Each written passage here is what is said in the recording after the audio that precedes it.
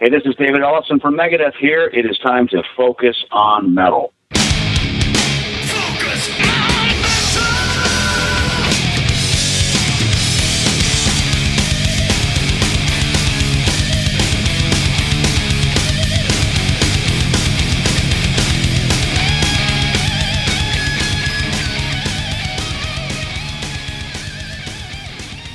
Hey, Metalheads, Scott here, and can you believe it? Live, in person, in the studio, the one and only... Am I? You are. It's amazing. It is a COVID miracle. No, that COVID thing's old news. It's good to see you, man. Yeah, it's been a while. No shit, huh? Yeah. Holy crap.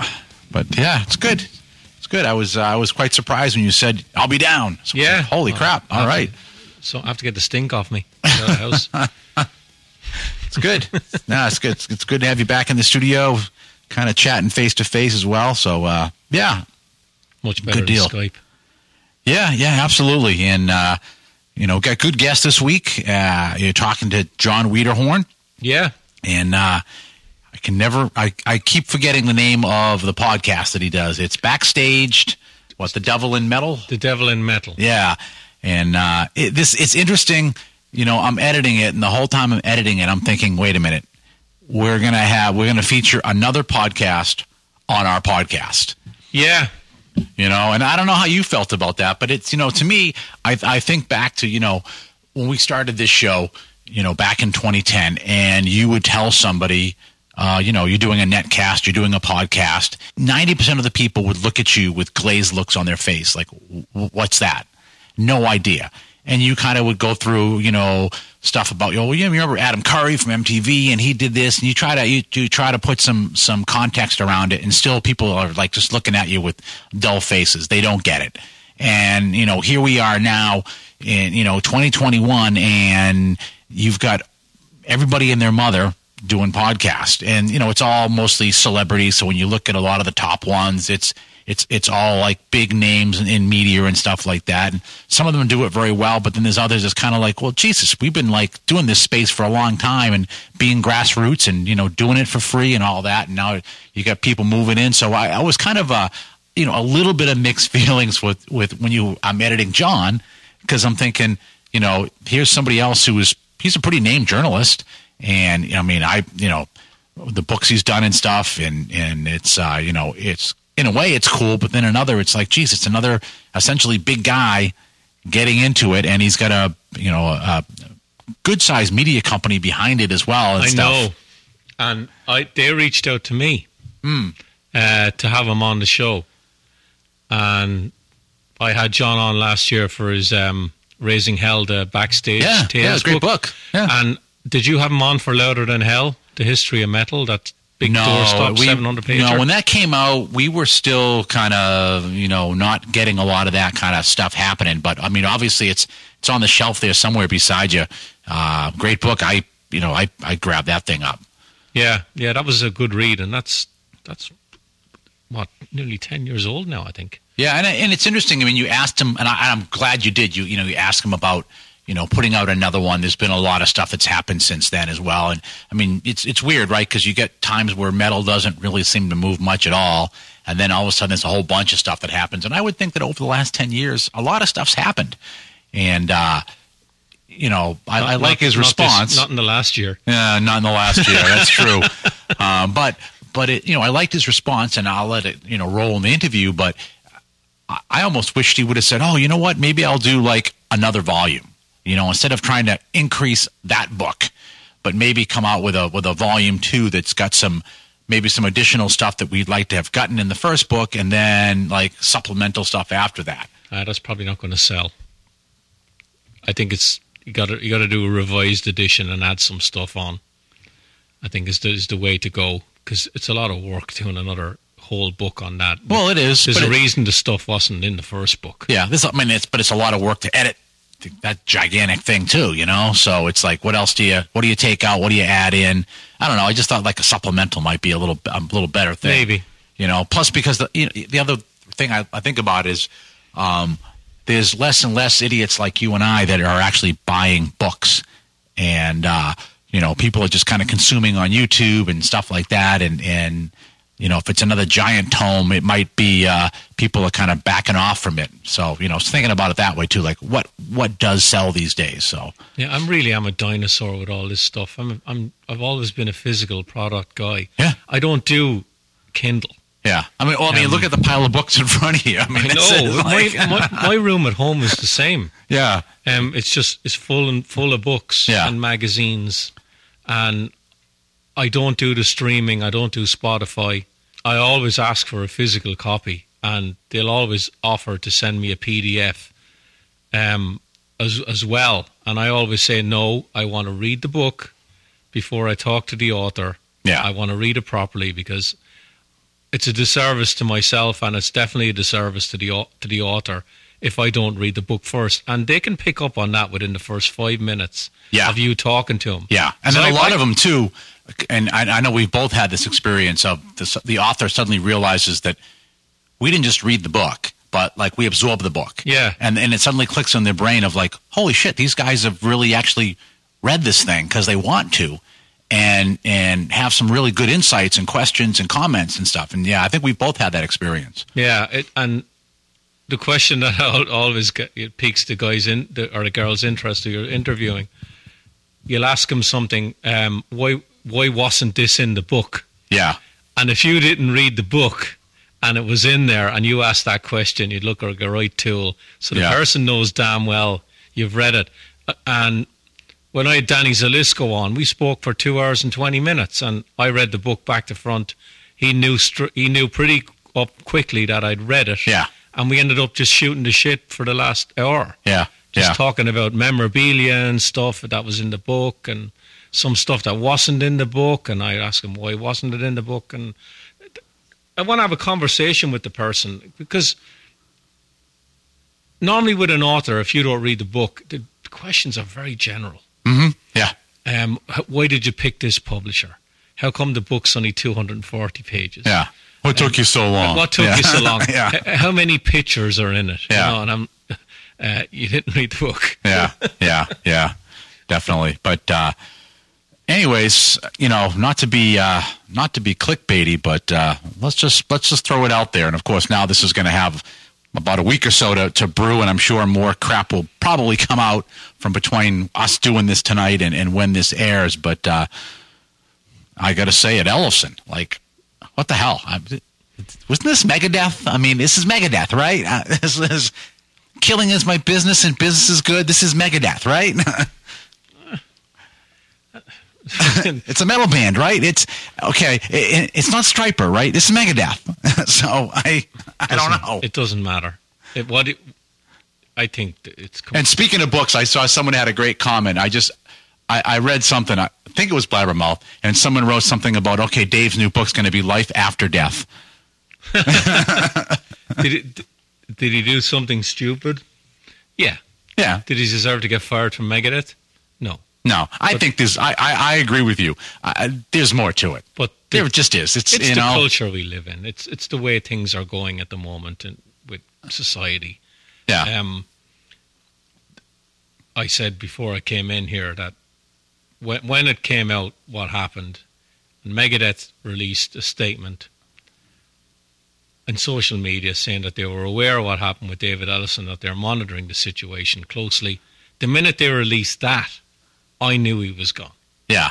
It was only a matter of time because they didn't say anything about we support him or, you know. Isn't that what good Christians are supposed to do? He's still a great friend, and they just released this statement that said we're aware of it and we're closely monitoring it, and when all the details come out, we'll make a statement. Yeah. And then, of course, they come out and they make it sound as if it's mutual parting of, ways. And I'm like, you fired him. Yeah. There's nothing mutual about it. You fired him. Yeah. And I don't know. It's easier for Mustaine, I think, to fire him now because Ellefson he's a salaried employee of the band. Yeah. Even though he was in the band in the beginning, he gave up all that when he left, and when around 2000 or whatever, when Mustaine left it, and all that legal bullshit that came out, and then he came back, and They released some great albums, and everything was great. And I've interviewed Dave a couple of times. Yeah, it's a great interview. He's a great guy, nice guy, down to earth, very pleasant to talk to, very eloquent. He did something stupid, and in my opinion, the band have just, or not the band, it's Mustaine and management and whoever else is advising him. Yeah, he overreacted. Yeah, I think so. But then, it's sad to say, but one of the first things I thought when I heard that was, oh, well, this is a way to get people talking about a new album coming out by Megadeth.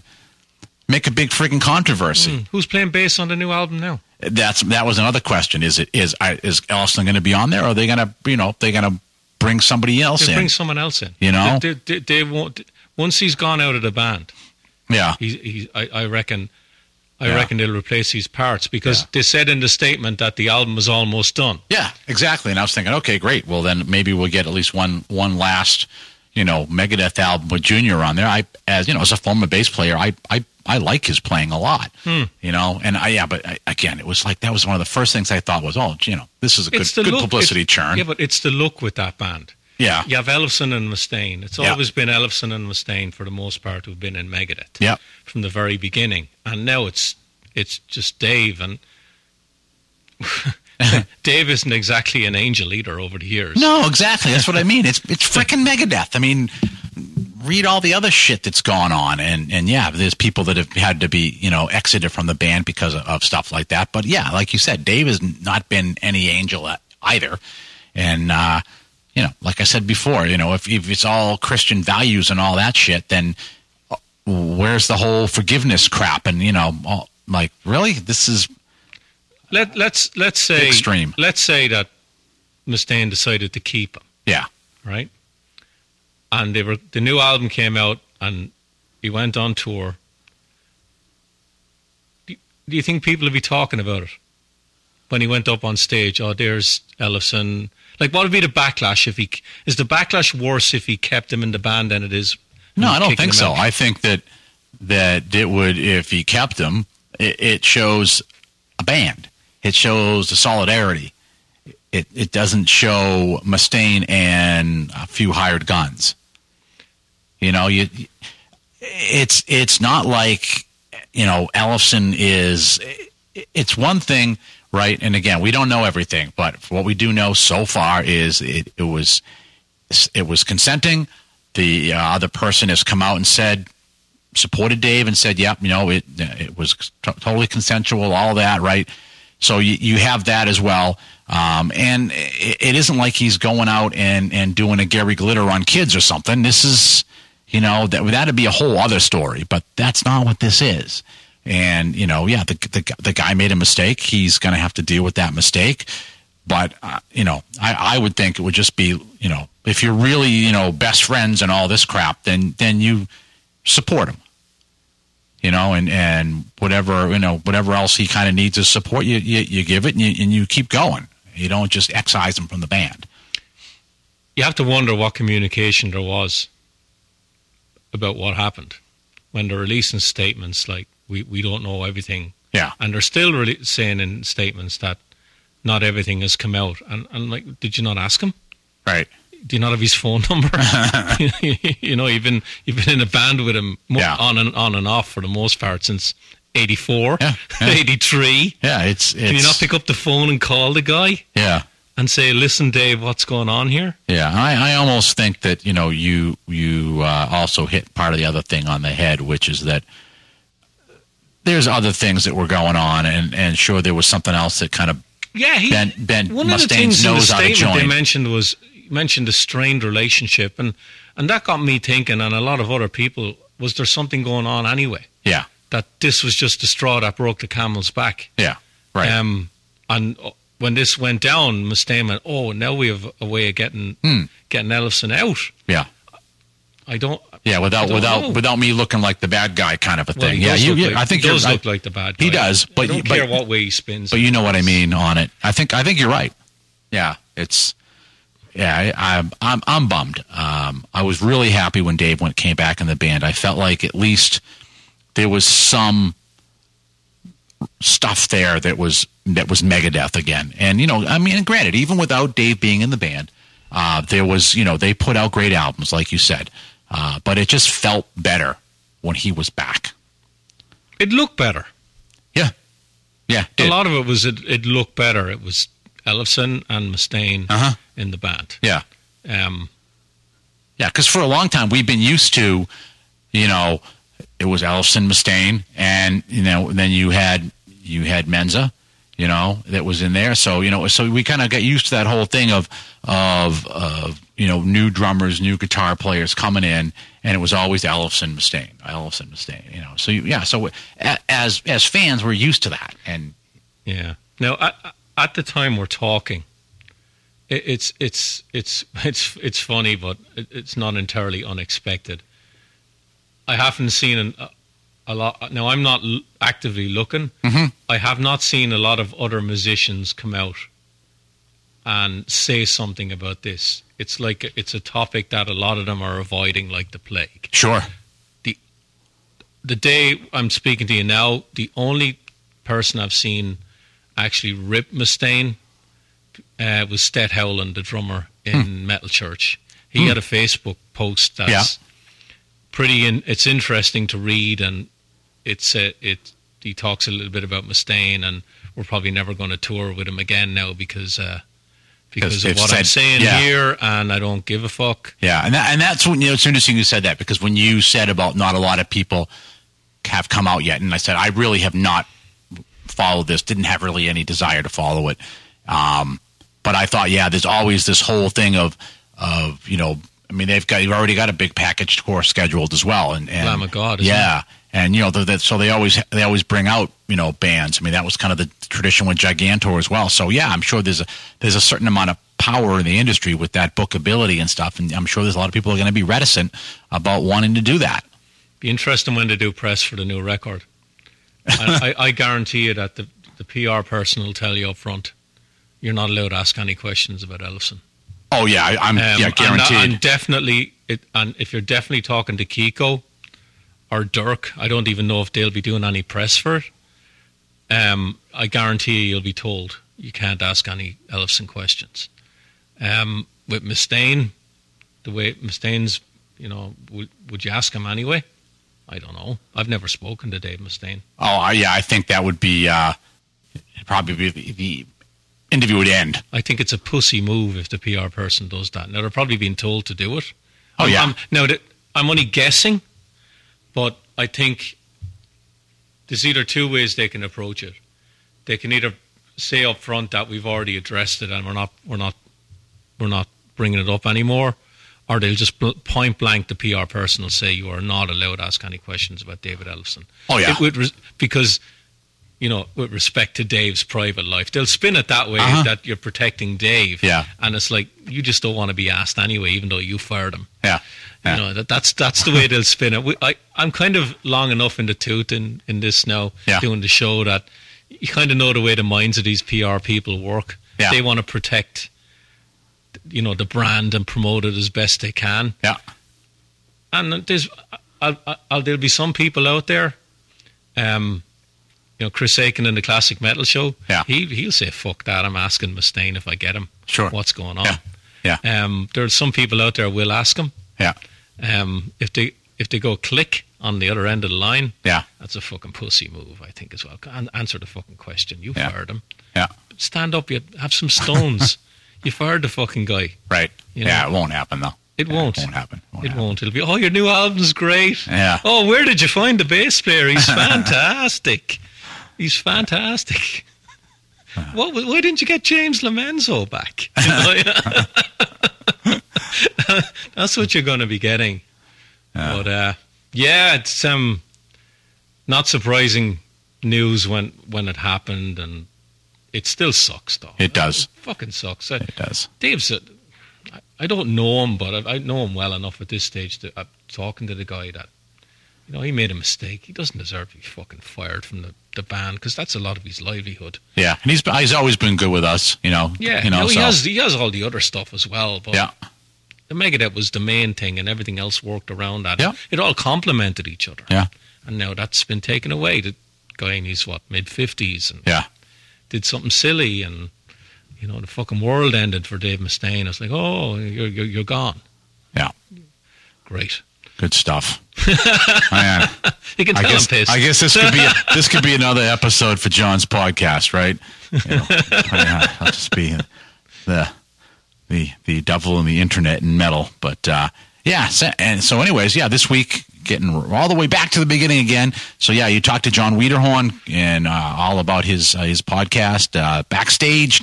I can never remember the Devil in Metal. Thank you. God. I don't know why. It's probably because it doesn't roll off the tongue very well. But you had a great chat with him. A little bit of audio weirdness as well, so it was kind of some ins and outs there. But I lost him twice. Yeah, but otherwise, still, it's a great interview. Stick around to hear the whole thing. And what do you say we roll that now? Yeah, sure. Awesome. Hi. How you doing? I'm doing all right. How about you? I'm good. So, where are you? You're in New York, yeah? Yeah, well, New Jersey, real close. Okay, I'm just outside of Boston. Oh, nice. Yeah. I went to college there. I loved it. Okay, I interviewed you for the Backstage Tales book you brought out, I think, January last year, wasn't it? Oh, okay. Yeah, actually it was, Jeff. Good memory. Yeah. Right before the shit hit the fan. Yeah, and then the world shut down. and yeah, it did. There's been no Backstage Tales since? No, unfortunately. But, yeah. Everyone has cell phones anyway, so no one does anything we're talking about. Yeah.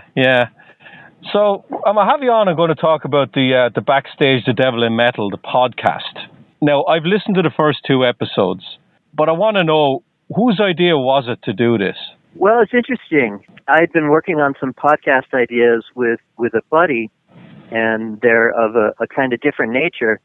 But at one point, maybe 6 months ago, Diversion Books, who put out Raising Hell, contacted me and said they had a tie-in with iHeart, and they're thinking of putting podcasts together out of some of the books that they've published, and wanted to know which of their authors had material that was suitable to podcasts and were in fact interested. And I said, yeah, sign me up. That'd be great. So they said, okay, we need a full proposal from you on what you want to do with it. And I thought it was pretty strictly to promote the book because we were in the real infant stages at that point. So I pretty much threw together a proposal that pointed out who would be featured in it and how the chapters would work. The episodes would work and how they'd follow the chapters in the book.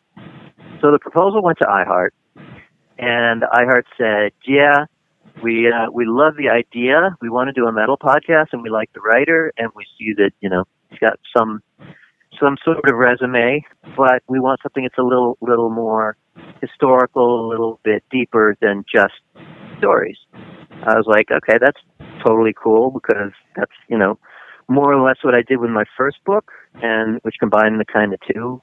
It was Louder Than Hell, which came out about 10 years ago. So we started bandying about ideas and came up with this thread of...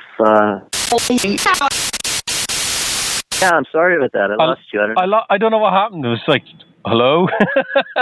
Yeah, it's weird. My phone says I have 3 bars, but then sometimes it just decides to shut off. So. Okay. So do you know where you stopped? Yeah. So they love the idea of doing a metal podcast, and they like my credentials. But they thought that just doing a podcast based on wild, sensational stories like the book is structured, the way the book is structured, wasn't exactly what they wanted to go with. They wanted something that offered a bit more history and a bit more perspective. And I thought, that's cool. I can do that because we did it with my co-writer, and I did that when I wrote Louder Than Hell 10 years ago, which is really an oral history of metal from the 60s to the present, but with lots of wild stories thrown in. Because metal is pretty much a genre whose participants have loads of wild stories if they remember them. Sharon! So we started thinking about a theme and a first episode, and I wanted a really strong first couple episodes.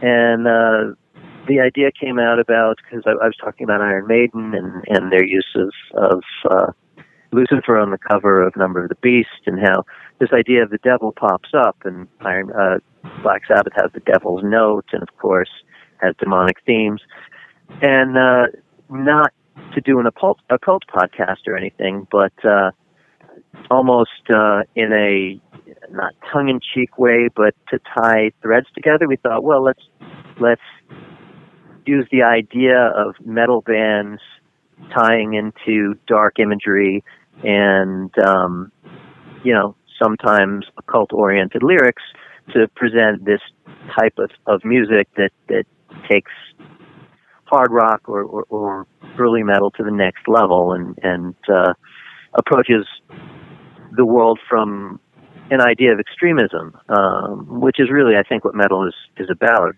pushing boundaries and upping the ante by adding levels of extremism to kind of each successive genre. So with that established, we decided that episode 1 could be about the occult and the role that the occult has played in metal.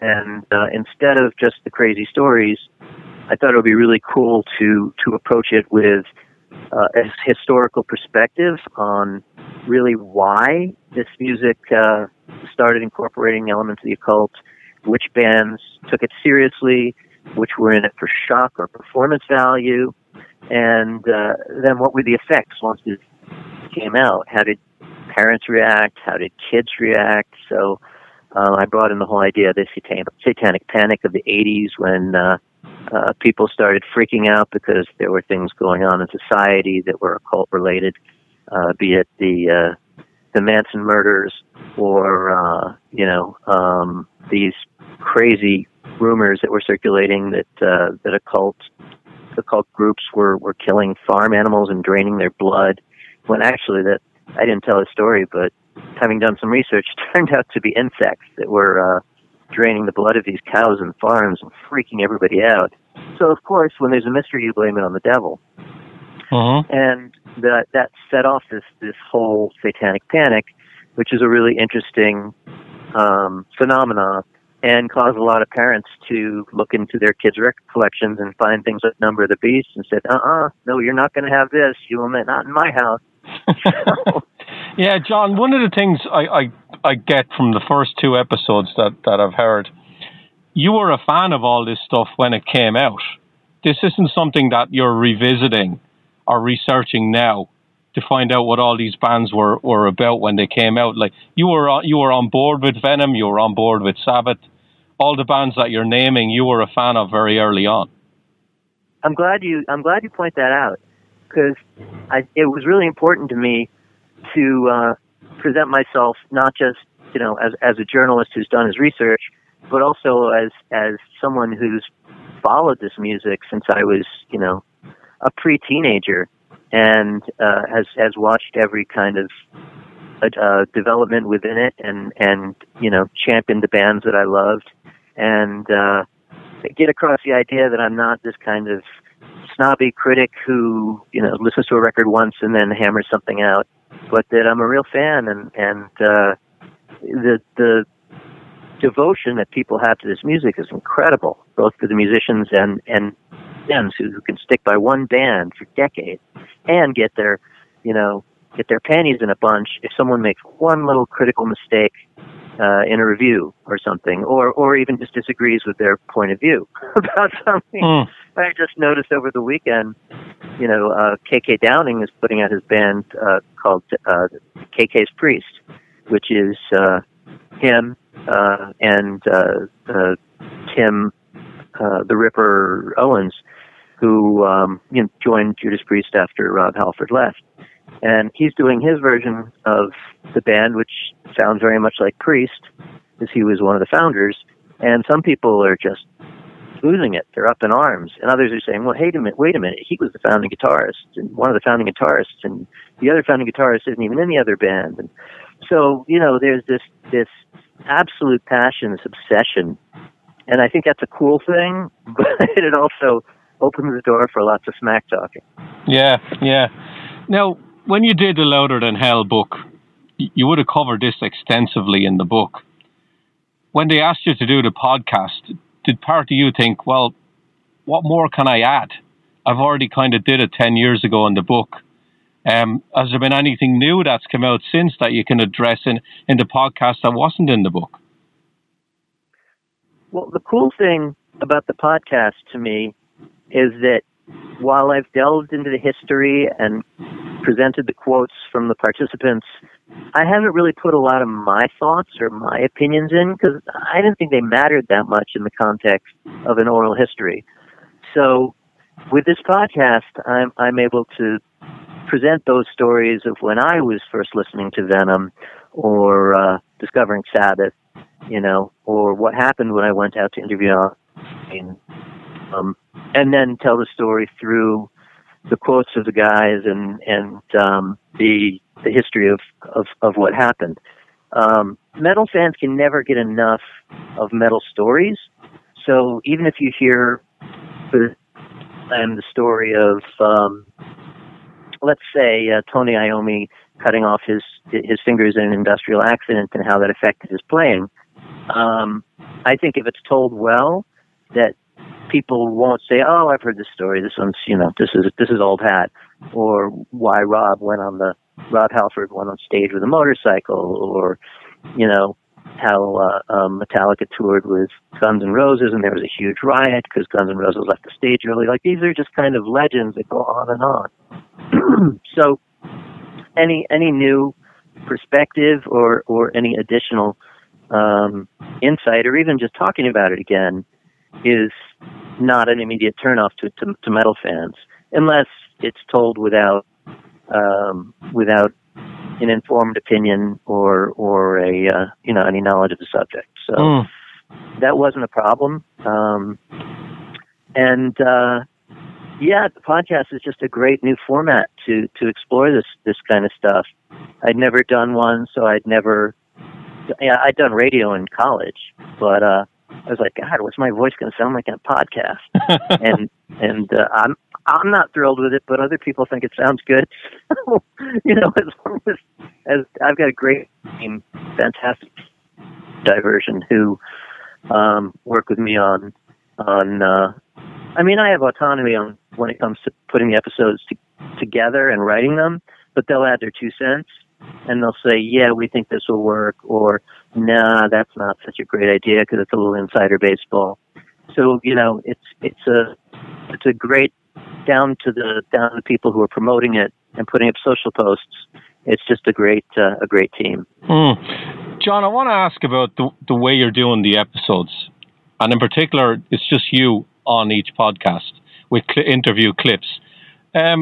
Did you think about maybe getting a co-host on and having more discussion on each episode rather than just having you talk on each one?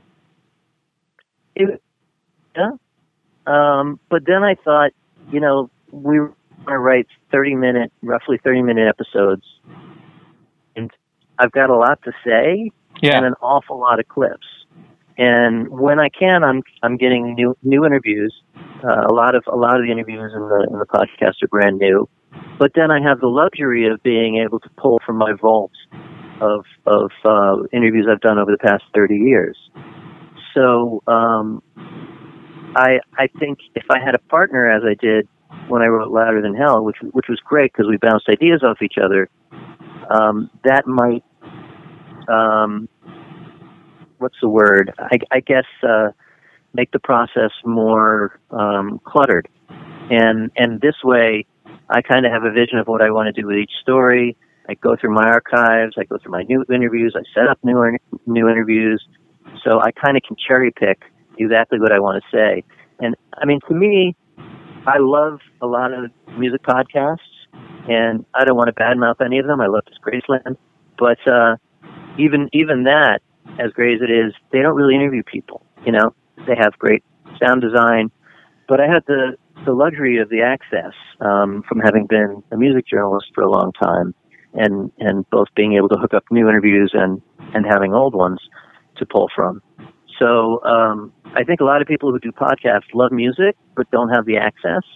So I think that's one of the ways that Backstage stands out. John, is it easy to balance the clips with you telling the story? I don't. It seems to me that you're probably 70-75%, and the clips are like 25%. Would that be fair? That's about right, but the clips work wherever they work. I want to tell a narrative story. The idea was not to do a sit-down interview where you're, talking to a musician for 40 minutes. I mean, I love doing Q&As, but I thought this would be different in that I would go in with a narrative arc.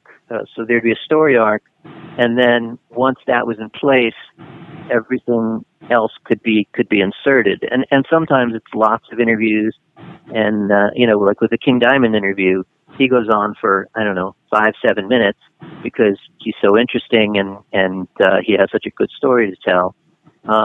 Whereas some of the other quotes are just 30 seconds.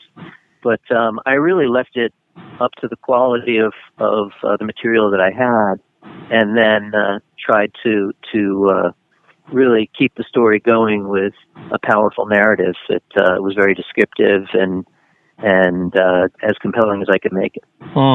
So, John, what is it, 12 episodes in all? We've got it down for 12 episodes right now. Some of them are doubles, like this one. And they weren't meant to be. It's funny. I put the Devil and Metal together, and I had no idea how long it was. It was the first episode. So I turned it into my producer, and he assembled. We record all the VOs, and then he inserts the quotes and texts me back. He's like, "This is great, but it's twice as long as it's supposed to be." Like, oh, crap, what are we going to do now?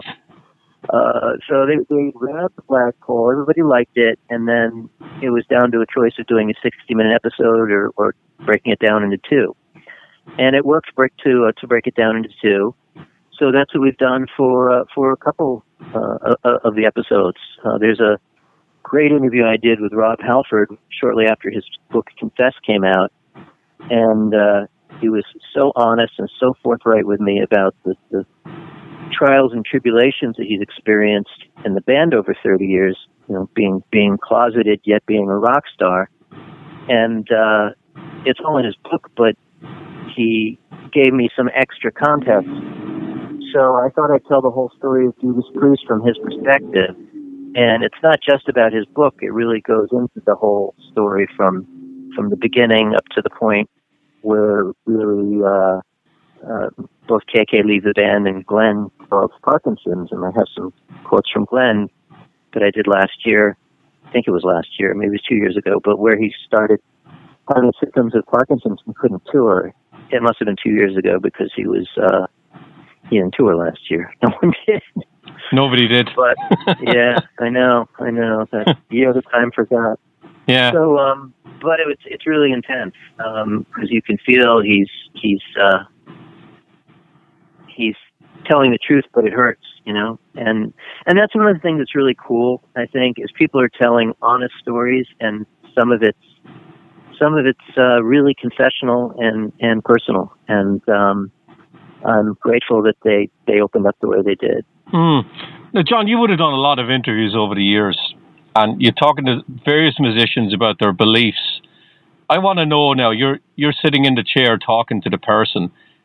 When they started talking, did you ever get uncomfortable with where they were going with their beliefs, that it clashed with yours in a way that made you feel like, I don't feel a little bit, I'm not feeling this as much, maybe it's the way I should be? Only once in my career, really, and that's when I interviewed someone who I knew was a neo-Nazi playing NSBM, and I'm not going to name him to give him the press. People can probably figure out who it is, but I did not bond with him, and he's a very hateful man, and I think hate in metal is great as long as it's not directed at people in a malicious way. You can hate Christianity, as a idea of being organized religion. You can hate conservatives, you can hate liberals, you can direct your hate any way you want. But I think when you point it at a specific group, then to me, that's my boundary. Now, the great thing about metal is it has no boundaries. Yeah. That's one great thing about it. So if people want to listen to MSDM or, really hateful music, that's their prerogative. We probably won't be great friends, but maybe we will. Who the hell knows? Because, there's all kinds of... I love Public Enemy. And there was a time where there was a lot of problems with some of their lyrics and some of their presentation and some of the quotes that they made, but I think they make brilliant music. So there's that phone line between the quality of the music and the perspective of the musicians. Like, take these guys who burned churches, and some of them committed acts of murder, and some were horribly homophobic. And can you listen to Dissection? I don't know. They made great music, but their frontman, who subsequently killed himself, also killed a gay man because he was homophobic. And that's a terrible thing to me. So, every person has their own, I think, point where they can decide what's acceptable. And hopefully, even if they do listen to something that's objectionable, it doesn't rub off on you, and you can differentiate between what's horrible and what's music. Like the way these people listen to... that's the whole idea part of the idea of the whole satanic episode is Geraldo Rivera, for instance, did his show where he's drawing a parallel and saying, well, yeah, these people who love metal, and then they went and put a cat in a bag and beat it to death, and then they killed someone in their classroom. And, what about this metal made them do that? I'm like, nothing in the metal made them do that. They were unstable people to begin with. And it's the age-old argument that has been made with video games and horror movies. If you're unstable and something's gonna send you over the edge, it might be metal, and it might be the guy who has landscapers next door that are too loud. There's going to be sociopaths out there, and I think really graphic metal and music as an escape. I think it's like a horror movie or a book. And for people who don't find that that's enjoyable for them, there's other kinds of music, be it metal or indie rock or whatever. So that I pointed out in the episode as well. I really wanted to make it clear that we're not celebrating any of this stuff, but at the same time, we can't blame musicians for the music they make and the lyrics that they use all the time. John, did you watch that Geraldo Rivera episode when it aired in the 80s? John, you're breaking up. John? No! John? Hey, I'm sorry about this. I hope this doesn't really mess up. No, you're good. Answer. So I'll ask the question. Did you watch the Geraldo Rivera episode when it aired in the 80s about the devil in metal? I actually did not. I knew about it, but for some reason it didn't end up on my viewing schedule. And it wasn't really a concern because my parents let me listen to whatever I wanted to, because I was a good kid. I got decent grades, didn't get into too much trouble, and they never were concerned about my record collection, although they saw some of the covers and shook their head. but it was all copacetic. I have friends who actually lost their whole record collection after that episode came out. Wow! When their parents, who were conservative or Christian or whatever, said, "You will not listen to this anymore. This is going to turn you into a Satan worshiper or a murderer." That's a very sad thing. But in the episode, I point that out that Dino Cazares of Fear Factory had his whole music collection trashed. Wow. That's right. And yeah. So it was a very real thing. People were terrified, and maybe rightfully so, because there was so much promotion about it and the media has a lot of power. And suddenly there are these bands surfacing that are singing much more graphically about Satanism and the occult. But it was also all over, movies like The Exorcist and The Omen, and books, and kids were buying the Satanic Bible and playing Ouija boards and tarot cards. So it was a curiosity that was passing through the I guess cultural zeitgeist. Yeah. I think, John, one of the things I find over the years, you listen to interviews and read books and stuff about musicians that are involved in death metal. A lot of them are very educated. They're very well read. And people out in the outside world that aren't really following them, they look at them and they don't think they're educated, like they're poorly educated. Would you agree with that? Absolutely. And even if they're not educated in a scholarly way, if they dropped out of high school or whatever, a lot of them are street smart. You have to be street smart to succeed in a band for this many years. And beyond that, a lot of them read. And one of the favorite parts of the first episode I did was an interview with Gary Holt, of Exodus and later Slayer.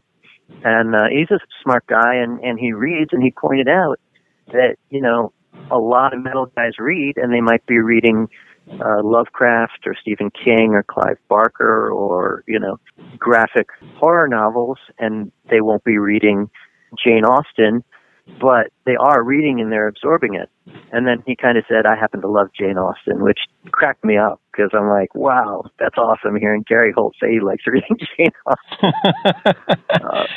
But it's true, no one can be put into a box and pigeonholed the way society likes to do it, especially with metal. There's this cultural stereotype and, of the lunk-headed caveman type aesthetic because of the aggressiveness of the music and sometimes the simplicity. But that's a fallacy too, because I hear so many people say, "Oh, all metal sounds the same." Well, that's an absurd idea. Anybody who listens to it knows that there's so many different types of metal and so many distinctions. And then beyond that, you have bands like, Metallica's more progressive stuff has 10, 20 different tempo changes and rhythm changes within the same song. Uh-huh. So there's a lot of complexity going on. People say, "Oh, anybody could do that." Yeah, just go try. This stuff it requires a lot of painstaking rehearsal and learning your instrument. I mean, a lot of these guys in their early days in high school, all they did was sit in their room and play guitar. And then later they got into a band and, they got to hook up with girls and they got to enjoy partying. But in high school, they weren't partying necessarily. They were just constantly playing. That includes like Dimebag Darrell and Randy Rhoads, and even Eddie Van Halen said he was just obsessively glued to his guitar. Now, one of my favorite books from last year is from a guy that fits exactly what you're doing in this podcast, and you actually mentioned him in the second episode, is David Vincent from Morbid Angel. He brought out his autobiography, I think, at the beginning of last year, around the same time your book came out, called I Am Morbid. And I found that absolutely fascinating because he laid out, I don't know if you've read it, John, but he laid out all his belief systems and why he believed in what he believed. And one of the things that I got out of the book is it wasn't like sex, drugs, and rock and roll. There was some of that, but it really made me think about how I approach my life and why I believed in what I believed in. And I remember I interviewed Joel McIver, the author, and I said exactly the same thing now with what I'm telling you. And he said that was the reason for doing the book, was that David wanted a book like that he wanted to address why he was the way he was. And I'm just not this death metal guy that stands up and sings these songs. There's a reason behind all of that. And I find all that fascinating with all these musicians that, it's not a front for a lot of them. Like when they get off the stage, this is who they are. And David addressed, this is why I am the way I am. And I don't know whether you've read that book, but I would highly recommend you should pick up a copy and read it. I've talked to David a bunch of times, including for Raising Hell, and he's a fascinating guy. I find him to be very thoughtful and insightful. A little guarded just because he doesn't want to fit into those stereotypes or necessarily be known for the guy who tells those absolutely crazy stories that he probably experienced. But in doing the podcast, it was interesting talking about early Morbid Angel because they were the real deal. I mean, they called upon, the powers of Satan for empowerment and to help them through their shows and give them balance. And they weren't running around murdering cats or I think they actually are all animal lovers, but they weren't evil, but they embraced darkness. I'll put it that way. And there's this great story, which I've heard from more than the person who told it on the podcast, but it's Kelly Schaefer from Atheist, who was touring with Morbid Angel. And he said he went backstage and saw the band cutting their hand over a chalice and bleeding into the chalice as a pre-stage ritual. And that he said it blew him away. And hearing it was like, wow. I mean, because I knew Trey cut himself before he went on stage. Their guitarist Trey Isaac thought sometimes I think it was a way to give him strength, because he has, he'd feel the pain, and the pain would be projected into the aggression of the music. But there were also some ritualistic elements there. And then I think the band dropped those over the years. While they still believed in the powers of the occult, they didn't so much adhere to the tropes. But they were very young when they started doing the blood ritual kind of stuff. And if you talk to Trey, he's a fascinating interview, but he's an eccentric individual. So he'll answer questions in a very rounded out way. And I did quote him in the podcast, which was great. He talks about how Satan was very much a paradigm for what they were trying to express at the time, and that's what it was good for. And now he calls upon other sources of spirituality for his enlightenment. And I'm not a religious person, so I don't look at that as good or evil. I just look at it as interesting.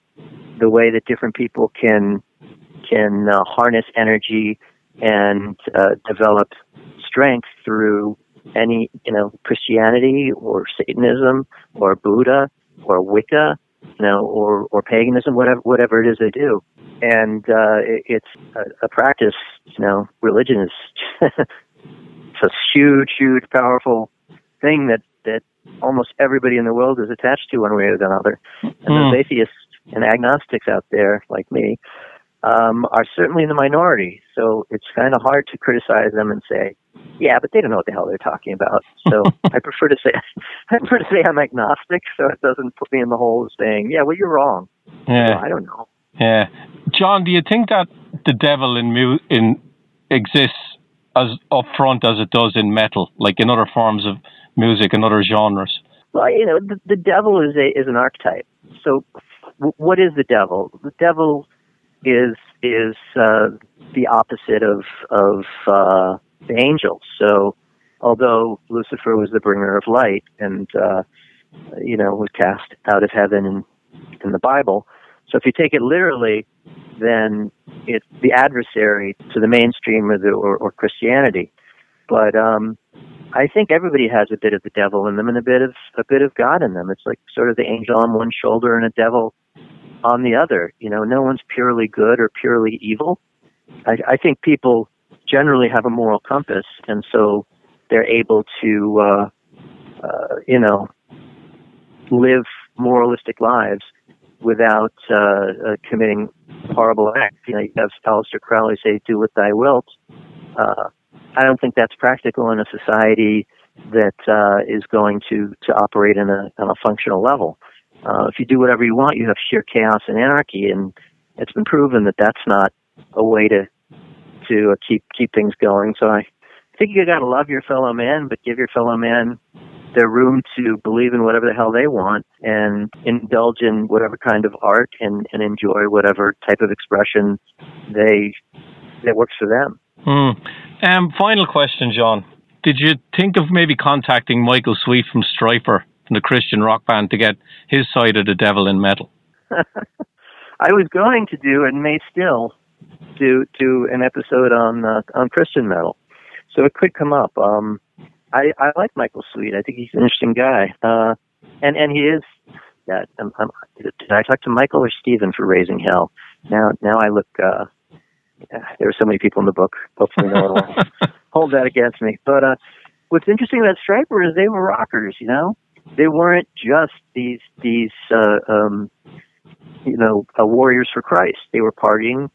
They were some of them were hooking up with girls, and they were part of the Sunset Strip scene. And in Raising Hell, there was such a funny story that one of the brothers told me about how he wanted to hang out and watch Ozzy backstage, and Ozzy saw him and said, "No, you can't let the Striper guy backstage because that's the antithesis of what we do, and it's just horrible Christian metal." And I think Ozzy's not a Satanist. Ozzy's actually claims to believe in God, and Black Sabbath, as I pointed out in the episode, were not Satanists.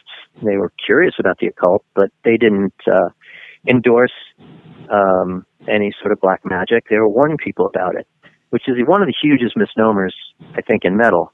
But damn, they did it well. I think it's funny that that Stryper were so maligned for their unique approach to metal, when you have a band like Trouble that did the same thing, but played doom metal and sounded, as evil and wicked as Sabbath or Candlemass or Pentagram. Mm-hmm. And I loved them. I thought they were a great band from Chicago. But they too were singing about the dangers of hell and the benefits of being good. And I wouldn't say they were a quote Christian band as they've been quoted as, but they certainly endorsed good over evil. So, John, tell people where they can listen to the podcast. Maybe get in touch with you. Absolutely. The Devil in Metal, Backstage of Devil in Metal, is available on iHeartRadio and Apple Music and wherever you listen to podcasts, really. And if you love metal, you'll find it interesting. It's not just about the devil. The devil is used sort of as a loose thread that goes through the episodes, but we also have episodes about groupies and drugs and the horrors of people who've fallen prey to alcoholism. There's a whole episode on, as I said before, Judas Priest and their history, one on Ronnie Dio. So we really tackle a lot of aspects of metal that I felt real fans would find interesting. And it's out there. It's available wherever you listen to podcasts. And I'm really excited to be doing it, and I thank anybody who decides to listen to it and finds it to their liking. John, are there any books you're working on at the moment that you can maybe tell me about? The whole COVID thing threw the book industry into a bit of a tailspin. So I've got some irons in the fire, but right now I'm working with a buddy of mine who's a comedian, actually, Dave Landau, on his book, which is a tragic comedy about his dysfunctional childhood and young adulthood, and how he turned himself around and is now an amazing comic, really brilliant guy. And he's self-publishing that, and but that should be out pretty soon. And it was great to work with him on that. And then I also wrote a book for a entrepreneur, a radio guy who put together, started with a small radio station and then built it into an empire. He now has about 70 stations. His name is George Beasley, and it's a rags to riches story. He started out, picking tobacco in the field when his dad was a tobacco farmer. I'm sorry, his grandfather. His dad died when he was quite young. So it's a really interesting rags to riches story that should be out before the end of the year. But nothing to do with metal. But the Louder Than Hell still has likes. It's really kind of cool to see that people are still putting it on lists and mentioning it on posts, and that seems to be a book that people can turn to through the years. It doesn't have that kind of short shelf life, which I'm proud about. And then, of course, I encourage anybody to check out Al Jourgensen's book that I did with him, Ministry of the Lost Gospels According to Al Jourgensen, and Scott Ian's book, Scott from Anthrax, called I'm the Man, the story of that guy from Anthrax. And then My Riot, which is Roger Moret from Agnostic Front's just nail-biting tale of the hardcore scene, and that's called Agnostic Front: Grit, Guts, and Glory, and you can find them all on Amazon. So I hope it wasn't too self-promotional there, but it's cool when people discover your stuff and when you have an outlet. And I think people who like the podcast and like to read will find these books really interesting. John, you're going to have people asking you to update Louder Than Hell if it's 10 years old. You know what? I've talked to my co-author about doing the same thing, and she wants to. Wow. We have a different editor now at the book company. So we're trying to figure out a way that maybe we can do it. But when the original keeps selling, the book company isn't inclined to say, yeah, let's print up a whole new edition with even more pages. That's a 750 page book. I remember when I bought that book, right, and I read it years ago, and I looked at it, and it just sat there for a while, because I'm like, it's so big, and I could read books that are like 200, 250, 300, and eventually I just picked it up and I went, fuck it, and I just read it. And I thought it was really, really well done. But it was one of these daunting books that just sits there. It's like Stephen King's It or something, like 1,000 pages. Or The Stand. It's like, do I really want to spend like 6 weeks reading one book? And I'm like, I was glad I did it in the end, but it is a long read. And if you update that, you're looking at 1,000 pages. Yeah, I'd love to turn it into 2 volumes. I can't say that'll ever happen. But it would be cool, because then we could go in and take out some of the parts that might be a little extraneous and put in elements about newer bands. And I really wanted to do a post-metal chapter. I thought that would be very cool. And then there's, an awful lot of these groups like Black Veil Brides and Asking Alexandria that have commanded big followings. And, whether it's your cup of tea or not, a lot of the kids today are really tapping into those types of bands, and it would be interesting to go in. Although at the same time, I think the obsession with metal and the timetable of metal really hit that. I don't want to call it a finishing point, but it really hit that climax with the scene that brought us Mastodon and Slipknot and Killswitch Engage. I'm probably forgetting someone, but those are the bands that still, of course, Lamb of God, all those bands are still thought of as, almost newer bands, even though they're all 10 plus, 15 plus years old. Yeah. But that's like today's pinnacle, I think, in some ways. But everyone has their own opinion. I'm sure people are into way more underground or newer bands that I'm not familiar with. Or that's the great thing about metal, is it just keeps growing and growing, and there's so many outlets for it now. And you could be completely an underground fanatic and obsess on bands that most people have never heard of, or go back and listen to all the classics, and it's all great stuff. Well, John, I'm going to leave you go. Always a pleasure. Yeah, thanks so much for doing this. I really appreciate you taking the time, and I'm glad you like the podcast. Yeah, I do. I'm looking forward now to hearing the rest of them. So, John, have a good rest of the day. Thanks, you too. All right, bye. All right, there you go. There is Richie's chat with journalist John Wiederhorn, and now I should call him journalist/podcaster John Wiederhorn. Welcome to the fold, John, into the happy world of podcasting. And again, if you're digging what John's talking about, then I definitely urge you to check out his podcast, Backstaged, The Devil in Metal. Has quite a few episodes up there now, 5 or 6 of them. He's got the Satanic Verses Volume 1 and 2, Black Sabbath, and The Root of All Evil.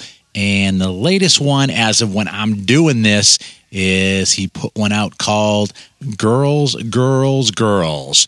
And if you're trying to figure out where to get it, you can just go up to Google and just Google Backstaged, The Devil in Metal, and you'll have all kinds of options for it, including Apple Podcast and everywhere else. But definitely be sure to check that out. It's always interesting stuff. Lots of books been written on through the years about this topic as well. But it's always better to have something like this where you can dig in with someone who's pretty respected like John and really dig into the topic. And, again, John, if you're listening, I don't know. I know what Richie's talking about with the Louder Than Hell book, but I don't know. I'm feeling the volume 2, and I'm thinking it's a short hop for you to make that one happen, brother. I mean, make a deal with the devil or something on it. You're starting to get in good with Old Hornhead, so I don't know. Maybe it'll work out for you. And just another word as well. I know, the audio at the beginning of this, and even a little bit now here, I've got a little bit of graininess happening coming in on the audio. I don't know what it is. I gotta look. I moved some of the studio equipment around. I guarantee you, I've got some really just janky cords somewhere in the patch bay from hell over there, and that's probably what's leading to a little bit of this kind of crispiness happening. But hopefully, I'll figure it out before next time. And speaking of next time. I've got pretty much a 95% confidence level of what is coming up next week right here on Focus on Metal, and that will be a very long chat with a guy who's been the voice of Grand Prix and Fire Corporation and with Shankerfest and with Black Swan, and I got to say it now, the Macaulay Shanker Group. So that's right, Robin Macaulay back on the show again. Like I said, 95% chance of that happening next week, and talking mostly about his brand new solo album, Standing on the Edge. But also, I haven't even delved into any of the audio yet, but Richie assures me that this is indeed a chat and not just a giant promotional plug for the new album. So if all goes well for next week, then that's what we'll be doing. Together, we'll find out what is on Robin Macaulay's mind these days. But for this week, that's it. There ain't no more. Stick a fork in it. This puppy is done. So for Richie, myself, and everybody else here at Focus on Metal, have yourselves a great metal week. And until we talk to you again next week, remember... Focus on Metal! Everything else is insignificant.